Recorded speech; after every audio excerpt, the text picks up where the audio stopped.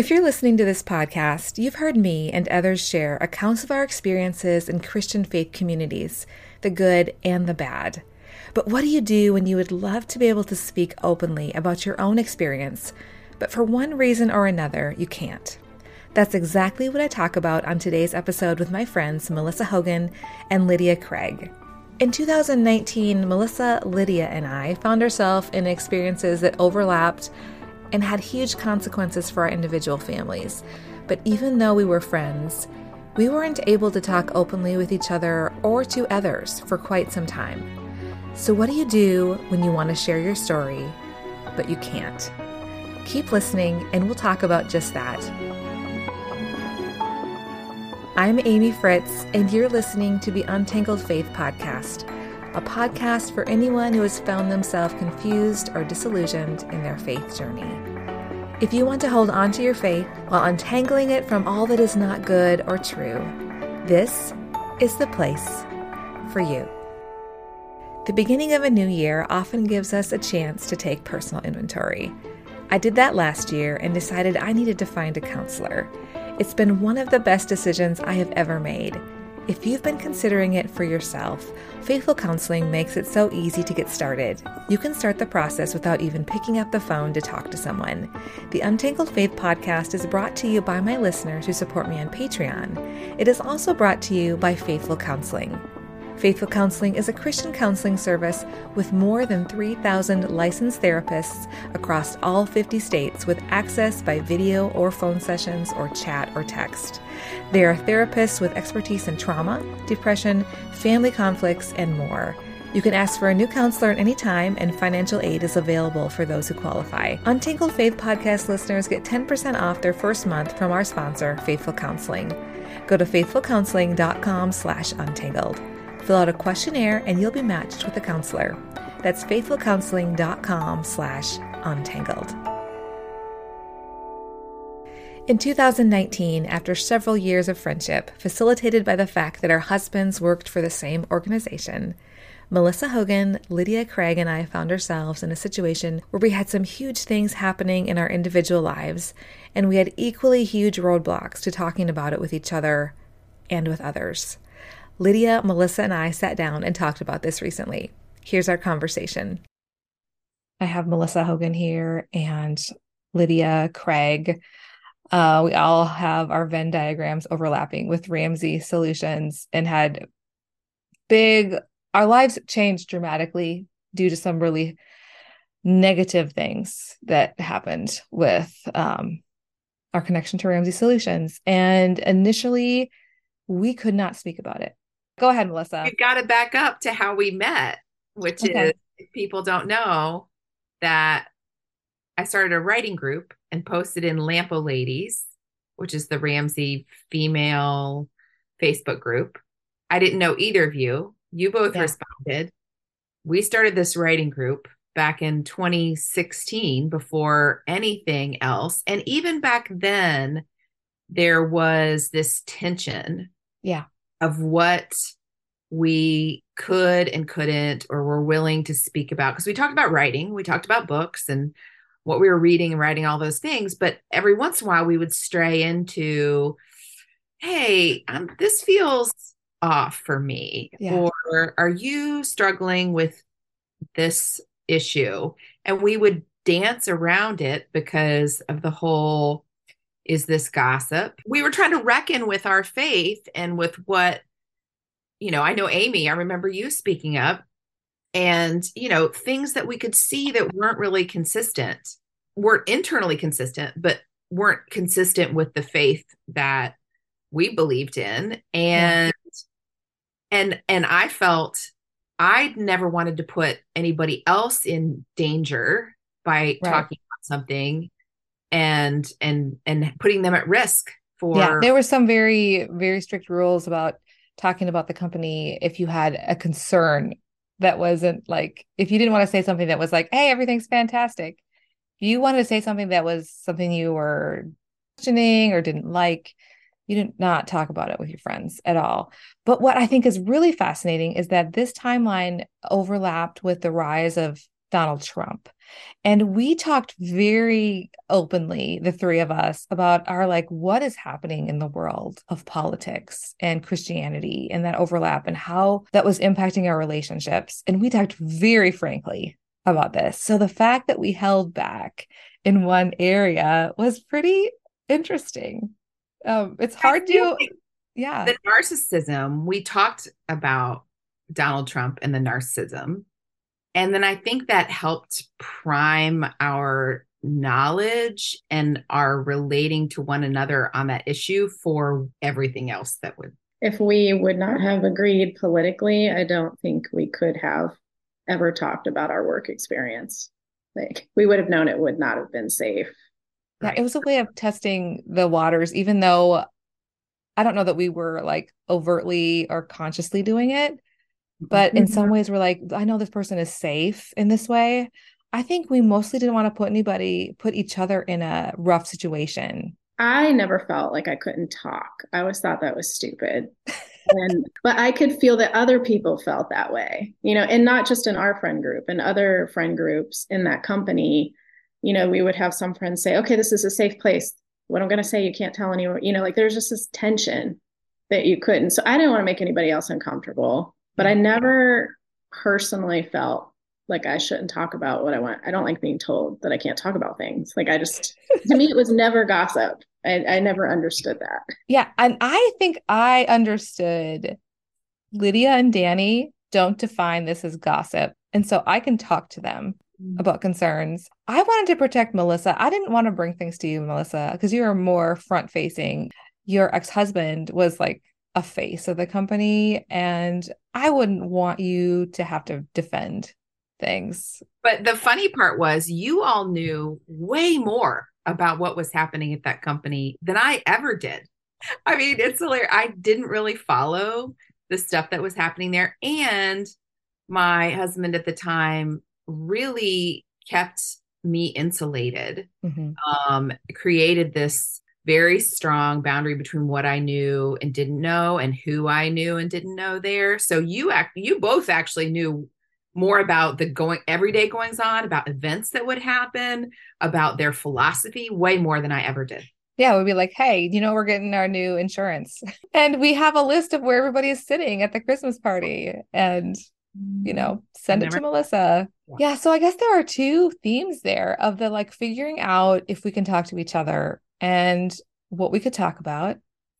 And then later, that line of when we all individually at different times broke off our relationship. We broke up with Ramsey Solutions. And it didn't happen all at the same time for all of us, but there was great overlap in all of our experiences. In fact, I was at Lydia's house when our canary in the coal mine started singing Nathan's Boss resigned the day I was going over to Lydia's to watch her kids so she could go to a doctor appointment. And both of us were like looking at her like, what does this mean?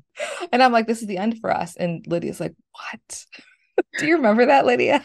Yes. Yeah. That was definitely a point where we realized it was way more than just maybe a misunderstanding or like a personal problem. Like this was a company problem. Yeah.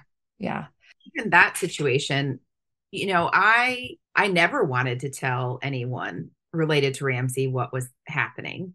I mean, first of all, I was conditioned not to tell anyone, much less somebody at Ramsey. And when you're in that environment where you're conditioned not to speak and not, I hardly ever, I mean, you guys know, I mean, I never spoke about my marriage or things that were happening in my family, except for things with Case.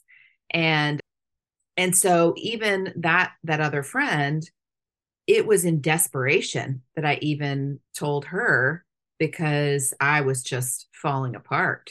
Yeah. And, I had my therapist and I didn't know what was happening because it was so, it's kind of mind blowing when you're being gaslit in those ways. And so I just felt like I had no choice but to have somebody else and called her and, regretted it in a lot of ways because, you don't want to put somebody in that position. Yeah. Yeah. Let's talk about that. What were some of the reasons why as the end was drawing near, and even after our breakup with Ramsey, that we didn't or couldn't speak. Who wants to take this one first? I mean, I'll say for me, I mean, one, I was conditioned not to speak. Two, God wasn't calling me to speak. Because, you know, when you look at all the reasons that people speak to another person or speak publicly, I was really in a lot of prayer about what to say and to whom or in what circumstances. And, you know, I was, speaking with some of the women in my spiritual life and in my church that I was talking with, but I wasn't wanting to bring anybody else in unless I had to. And I remember I had like a 2-line thing that I told both of you. And this was before I was under, and then I was under the gag order. But before, I think I said to you that God was providing for you. Yeah. And that you were currently separated. Yeah, I was separated. God was providing for me. And I think I was, hopeful for repentance or something like that. But yeah, so, and then, that led to not long after, that canary in the coal mine, I was under a gag order and couldn't speak. So, yeah. So first of all, you felt like you shouldn't, and then you couldn't. How about you, Lydia? Yeah, I think our two main reasons were one, Melissa, she was under a gag order. I didn't want to jeopardize anything that was going on. And I didn't understand everything that was going on. There's kids involved in a marriage and a job. So I just didn't want to jeopardize any of that. And then secondly, it was just our own personal trauma of how we left and how my husband was treated. And when you are, spiritually and emotionally abused, like you leave so confused that you don't even know like what to tell people. You need a lot of time to, work it all out and understand what even happened to you before you feel confident enough to say what happened. Yeah. I think for us, I mean, we were really, I would say we were lucky. I was lucky that I was at a place where I could talk to Lydia, at least to be like, hey, this is the end for us. It was, like March that we started talking to each other. I think it was standing outside after the funeral for your aunt, Melissa, where we debriefed with each other. Like, this is what's happening right now. We stood out in the parking lot for quite a while connecting, but there are a lot of people in situations like we had that while you are inside still, there's nobody in. The only people who would get it would be inside, and you can't talk to them. And so I wanted to follow the rules. I don't want anybody to say we had done something wrong. And so that's one reason why I wasn't saying anything. And also, like what Lydia said, our situation so overlapped with yours, Melissa, and we didn't want to share someone's story that wasn't ours to tell. And the ramifications were just so big. And the story is so long. To get someone to understand it, anytime we'd tell somebody the story, this is a 3-hour conversation. Right. Unless you're with no interruptions, it's easily a 3-hour conversation. When someone's like, hey, let's get together and talk about your story, I'd be like, and they're like, let's do it over coffee. I'm like, I think it's going to take a little bit longer. Dinner, dessert, and breakfast the next morning. It's at least 3 hours just for our part.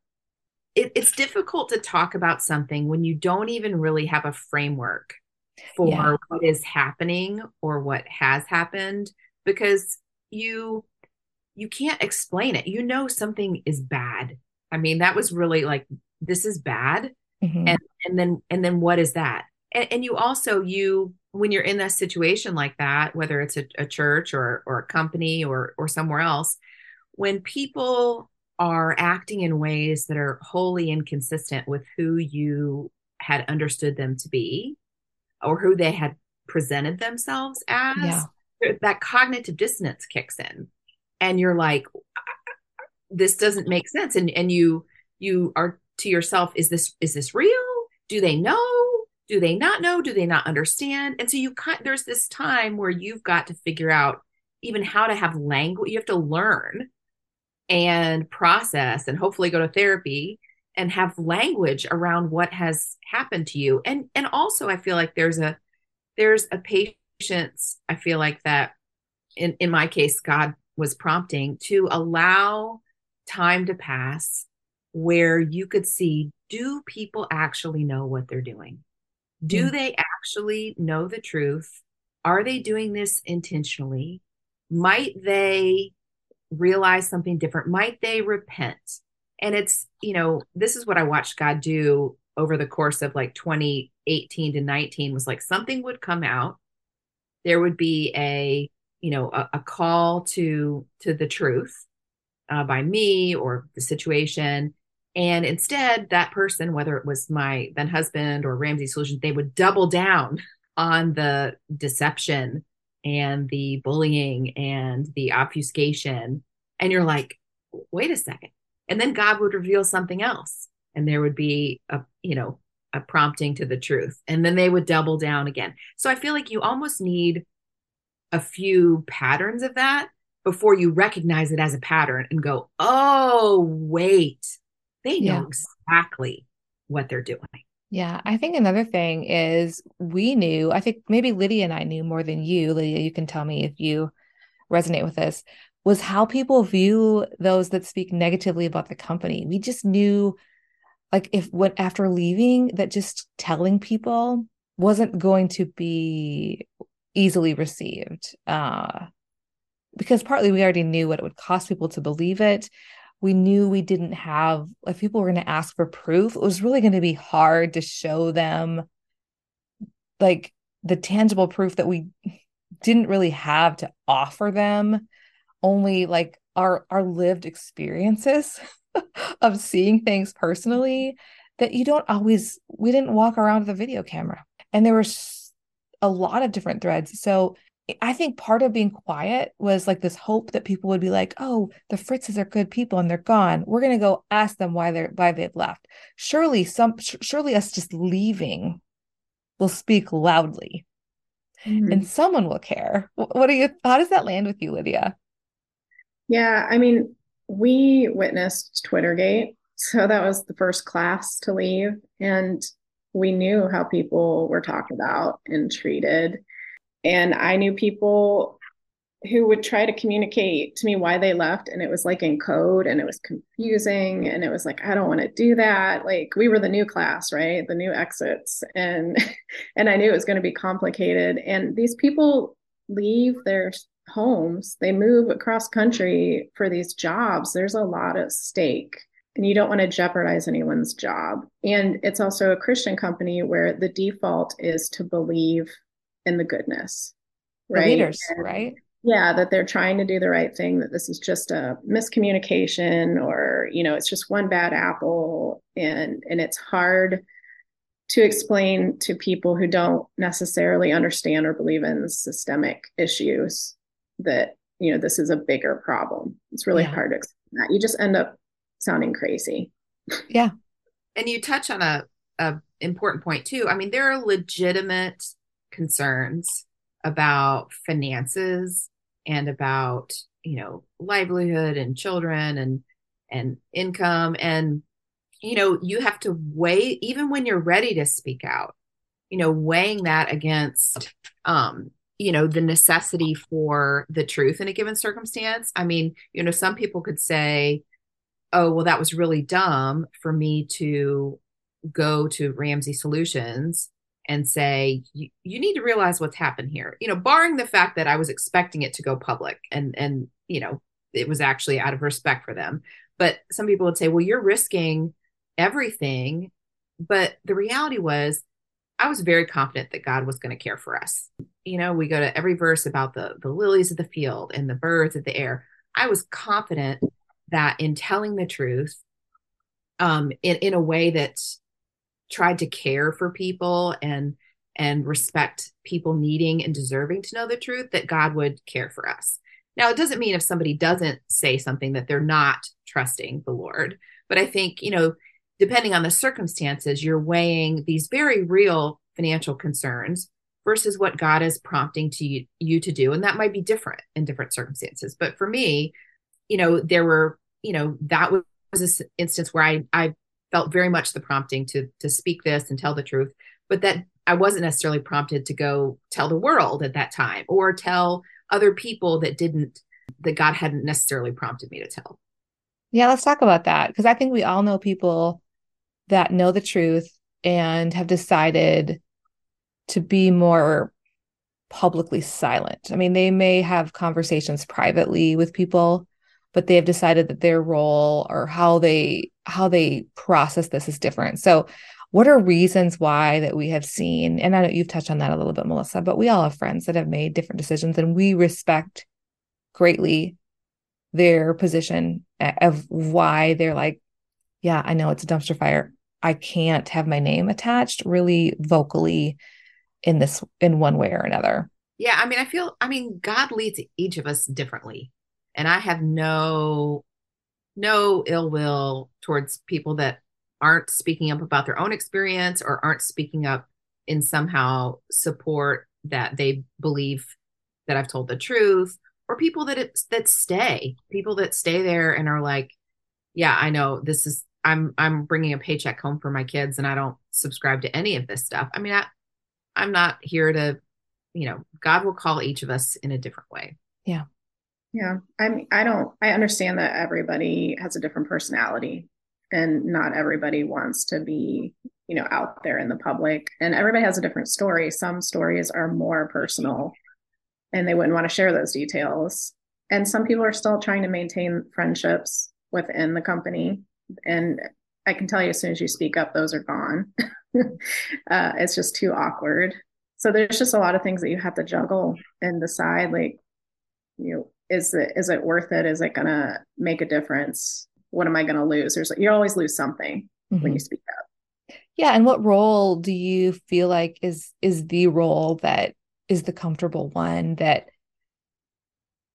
you kind of see the trajectory of your life and the gifts that you've been given. And some of us, that role is just paying attention and documenting things because it's going to come in handy at some point. Some people are going to be in a position where they are going to be able to influence people on the inside more. And so maintaining those relationships and leaving a really hospitable, open door makes a huge difference.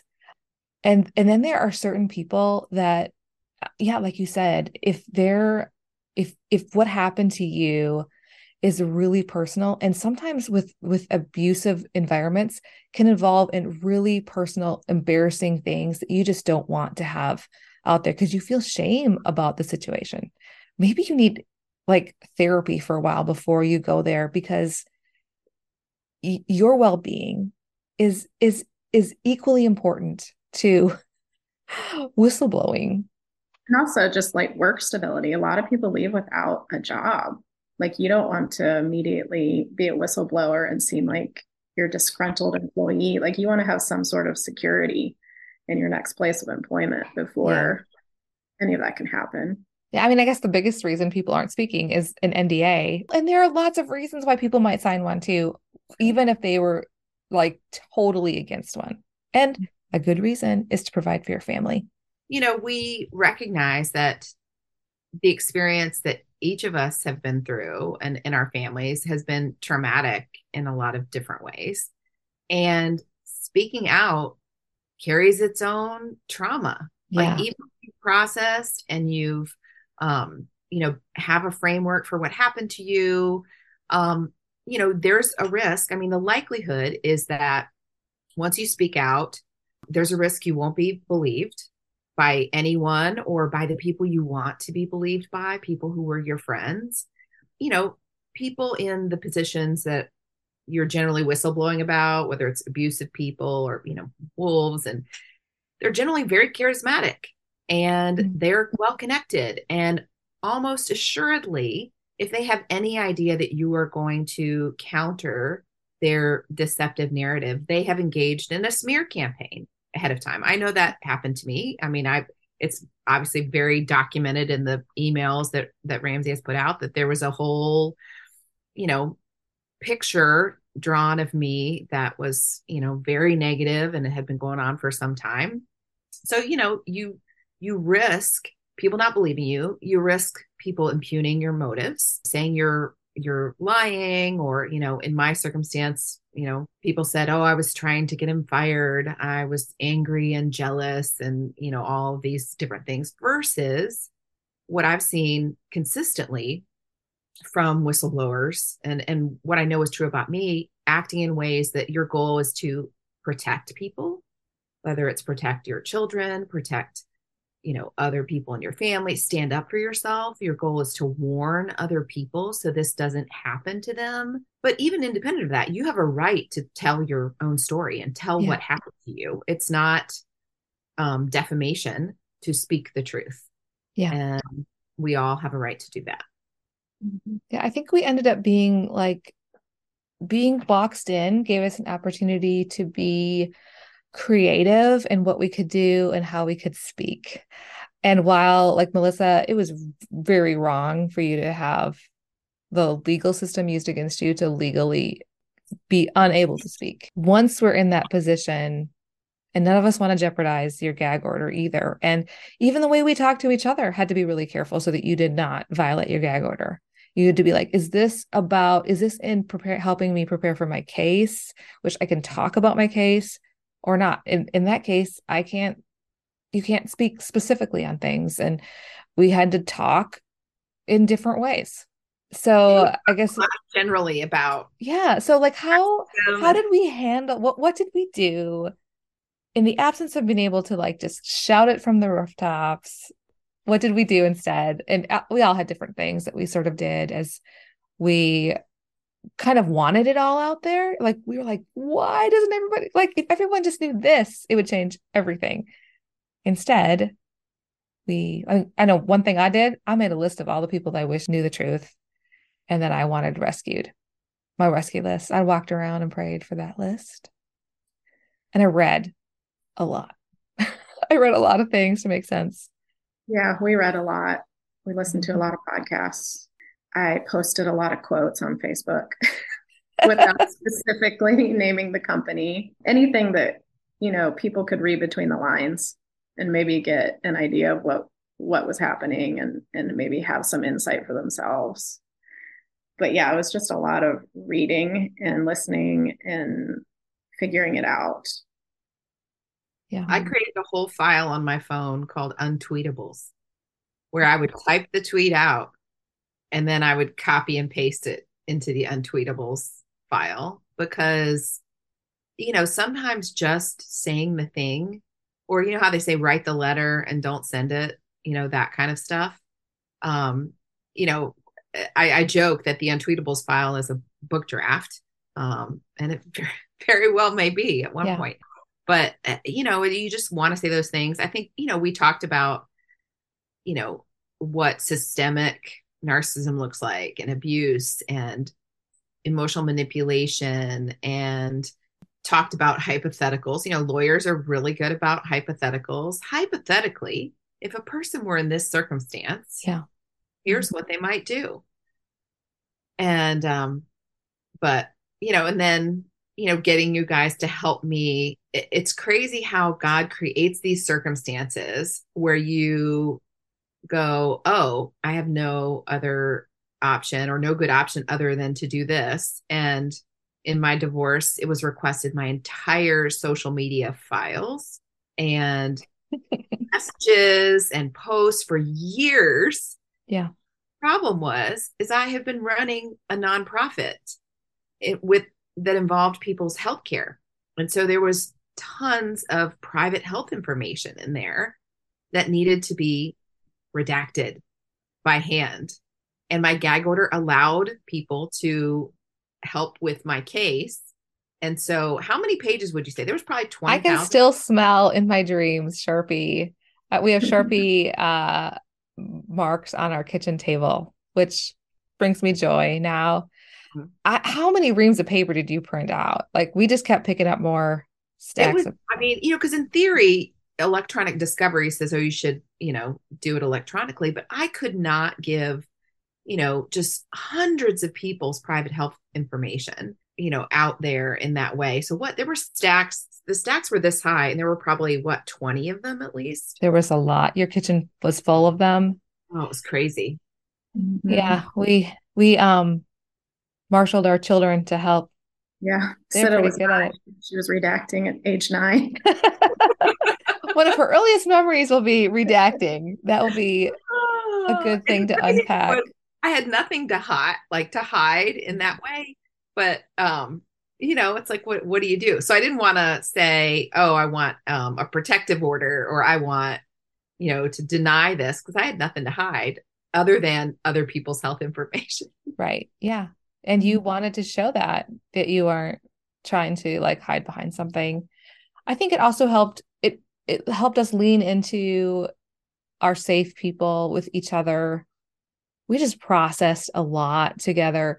And then we started thinking, we helped fill in blanks for each other that we had not been able to fill in before. Because we're all sort of on our little parallel lines. And every once in a while, they would move to intersect in different areas at the company.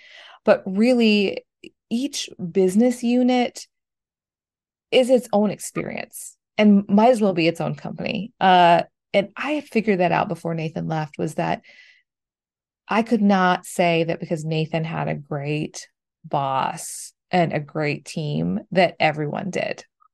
That's for sure. He had the same boss for almost the entire time that he was there. That's not normal. But that was in that they had a really special team, super, super solid, steady. They just did software development, and not all the software development teams were like this, but theirs was really good. But now we're comparing notes, and Lydia's experience with Danny's work was not steady. Had a lot of movement here and The there. first department was amazing, and then they shut it down. And then yes, it was just downhill from there. Yeah. But yeah, that's another thing, is it, because each department is so different, it's hard to talk to people because you don't know what their experience has been. Yeah.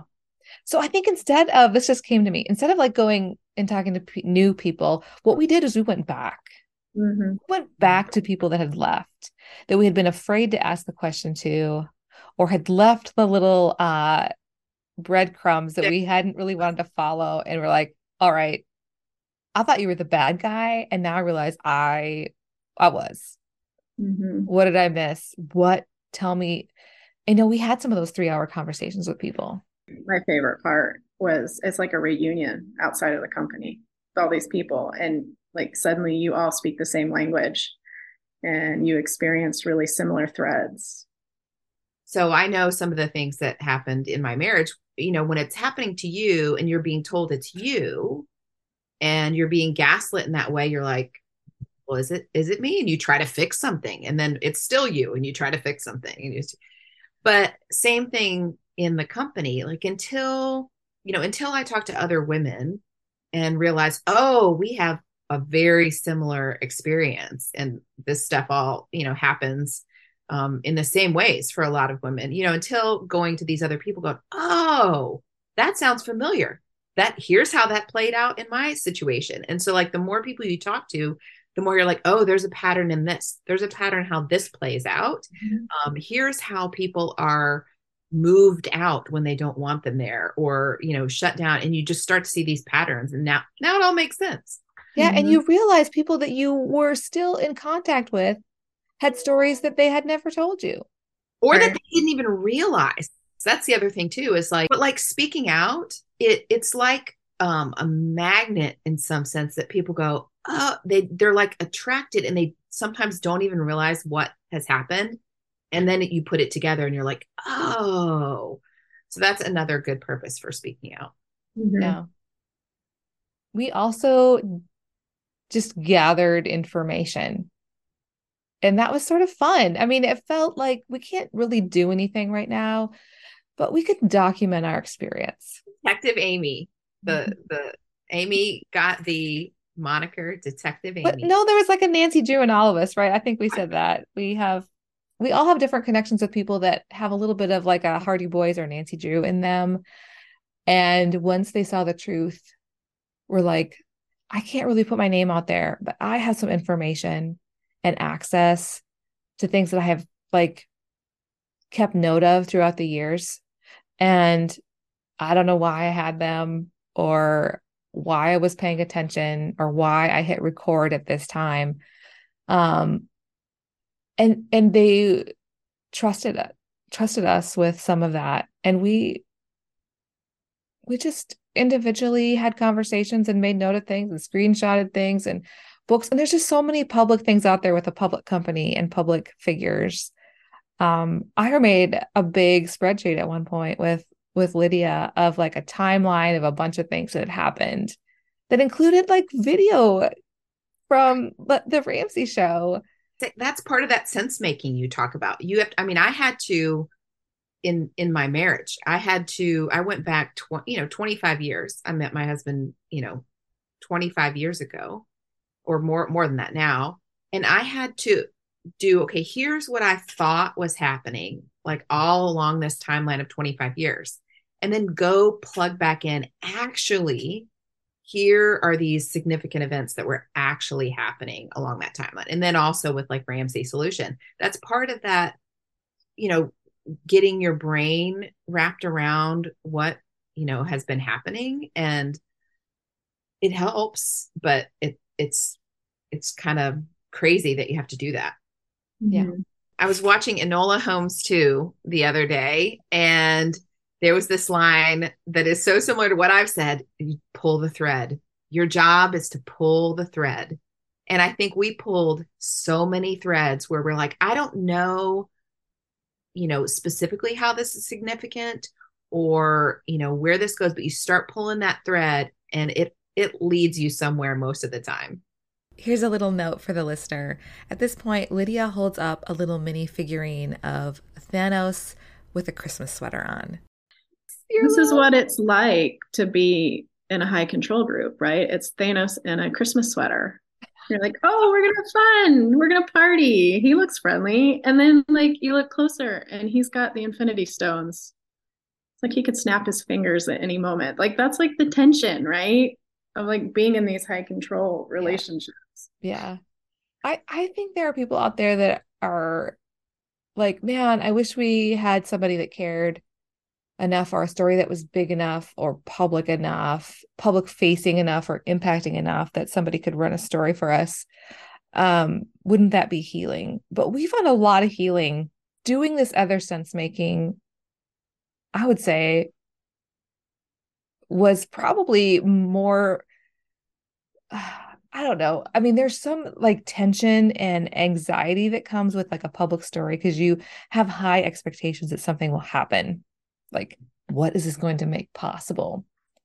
But you just are surprised all the time when you're doing this private, like connecting with people and rebuilding relationships and filling in the blanks. That is honestly probably 75-80% of the healing, maybe 90. And I think it's hard to have high expectations for what you have to really just expect that the benefit of telling the story is the healing you can get and hopefully make sense for somebody else. Beyond that, I mean, for example, look at NXIVM. It was called a cult and things, were coming out about it, gosh, at least 10 years or more, 10, 15 years before a lot of the really, shocking stuff came out, and, Keith Raniere was, put on trial. And so that's how long something can play out. And, you hope it doesn't keep harming people along the way, but sometimes it does.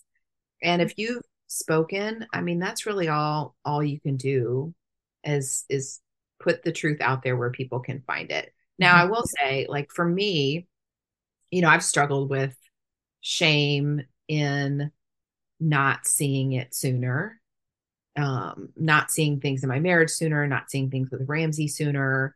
And like, when I was being, when they were attempting to control me and manipulate me and bully me, like why, there were points where I didn't say, this is wrong and here's how it's wrong, but you only know when you know. And, just giving yourself some grace, because that's hard to go, oh, I wish I would have done this differently. Yeah. That's that is the hard thing, because I think anyone with a similar story, like, what is the one thing you do differently? Like, all of us want to go back and leave better, and not leave on good terms, like maybe we did, but instead, like, have the confidence to say what really happened, and to leave feeling empowered instead of feeling confused and like a victim. But you don't, I mean, that's not realistic. But I think that everybody has that. Like, I wish I could have said what I wish I could have said the truth and stood up for myself in the moment. So speaking out is sort of like getting a chance to do that. I will say, I did say two things directly to Dave Ramsey that were not okay. One of which is he had said, well, here's what we're going to tell some of the team. And it was untruthful. And, I sat there and prayed and looked at him right in the face. And I said, the narrative that you're talking about here, I think it's deceptive. I don't think it's truthful. And, I sit here and go, what was I thinking? Like, Wow. That was like totally the Holy Spirit, because I don't know how I had. So I do have to remind myself, like, there are points that we speak up and that we say things that are the truth, even if it's not the whole thing we wish we could have said, and we write the whole speech that, we wish we could have said, walking out the door. Yeah. We were only so strong, and to speak up at all was dangerous. And so I do want to give us credit for whatever we said or did while we were inside. If you've enjoyed this conversation, you're going to love the extra bonus audio. We kept talking about some things we wished we had done differently and give some words of advice for the Patreon community. You can join us there by going to patreon.com/untangledfaith. That's patreon.com/untangledfaith. Speaking of bonus audio, you may have noticed that there are 2 different episodes that are showing up in your feed this week. To give those of you who aren't in our Patreon community a chance to hear an example of the kind of stuff I share, I wanted to give you access to a conversation I had with Emily Snook at the end of 2022 about some of the big religion stories of the year. Be sure to check that out. As we jump into 2023, there are a couple of super simple things that you can do to make a huge difference for the growth and sustainability of the show. First, wherever you listen, click the subscribe or follow button. Second, if you could go to YouTube and search for the Untangled Faith podcast and subscribe there as well, that would help immensely. I have been sharing some video content from the show there, and I don't want you to miss that. I'll leave a link in the show notes so you can easily find it. And speaking of show notes, you can find those at untangledfaithpodcast.com. If you're on social media, I would love to keep this conversation going over on Twitter or Instagram or through the Facebook page. I'm Untangled Faith on Instagram and Facebook, and I'm Faith Untangled on Twitter. The Untangled Faith podcast is hosted and edited by me, Amy Fritz. This podcast is made possible by the support of my Patreon community. A special thanks to producers Michelle Pionic, Phil and Susan Perdue, Pam Forsyth, and Shelley Taylor. Thanks so much for listening. I'll see you next week.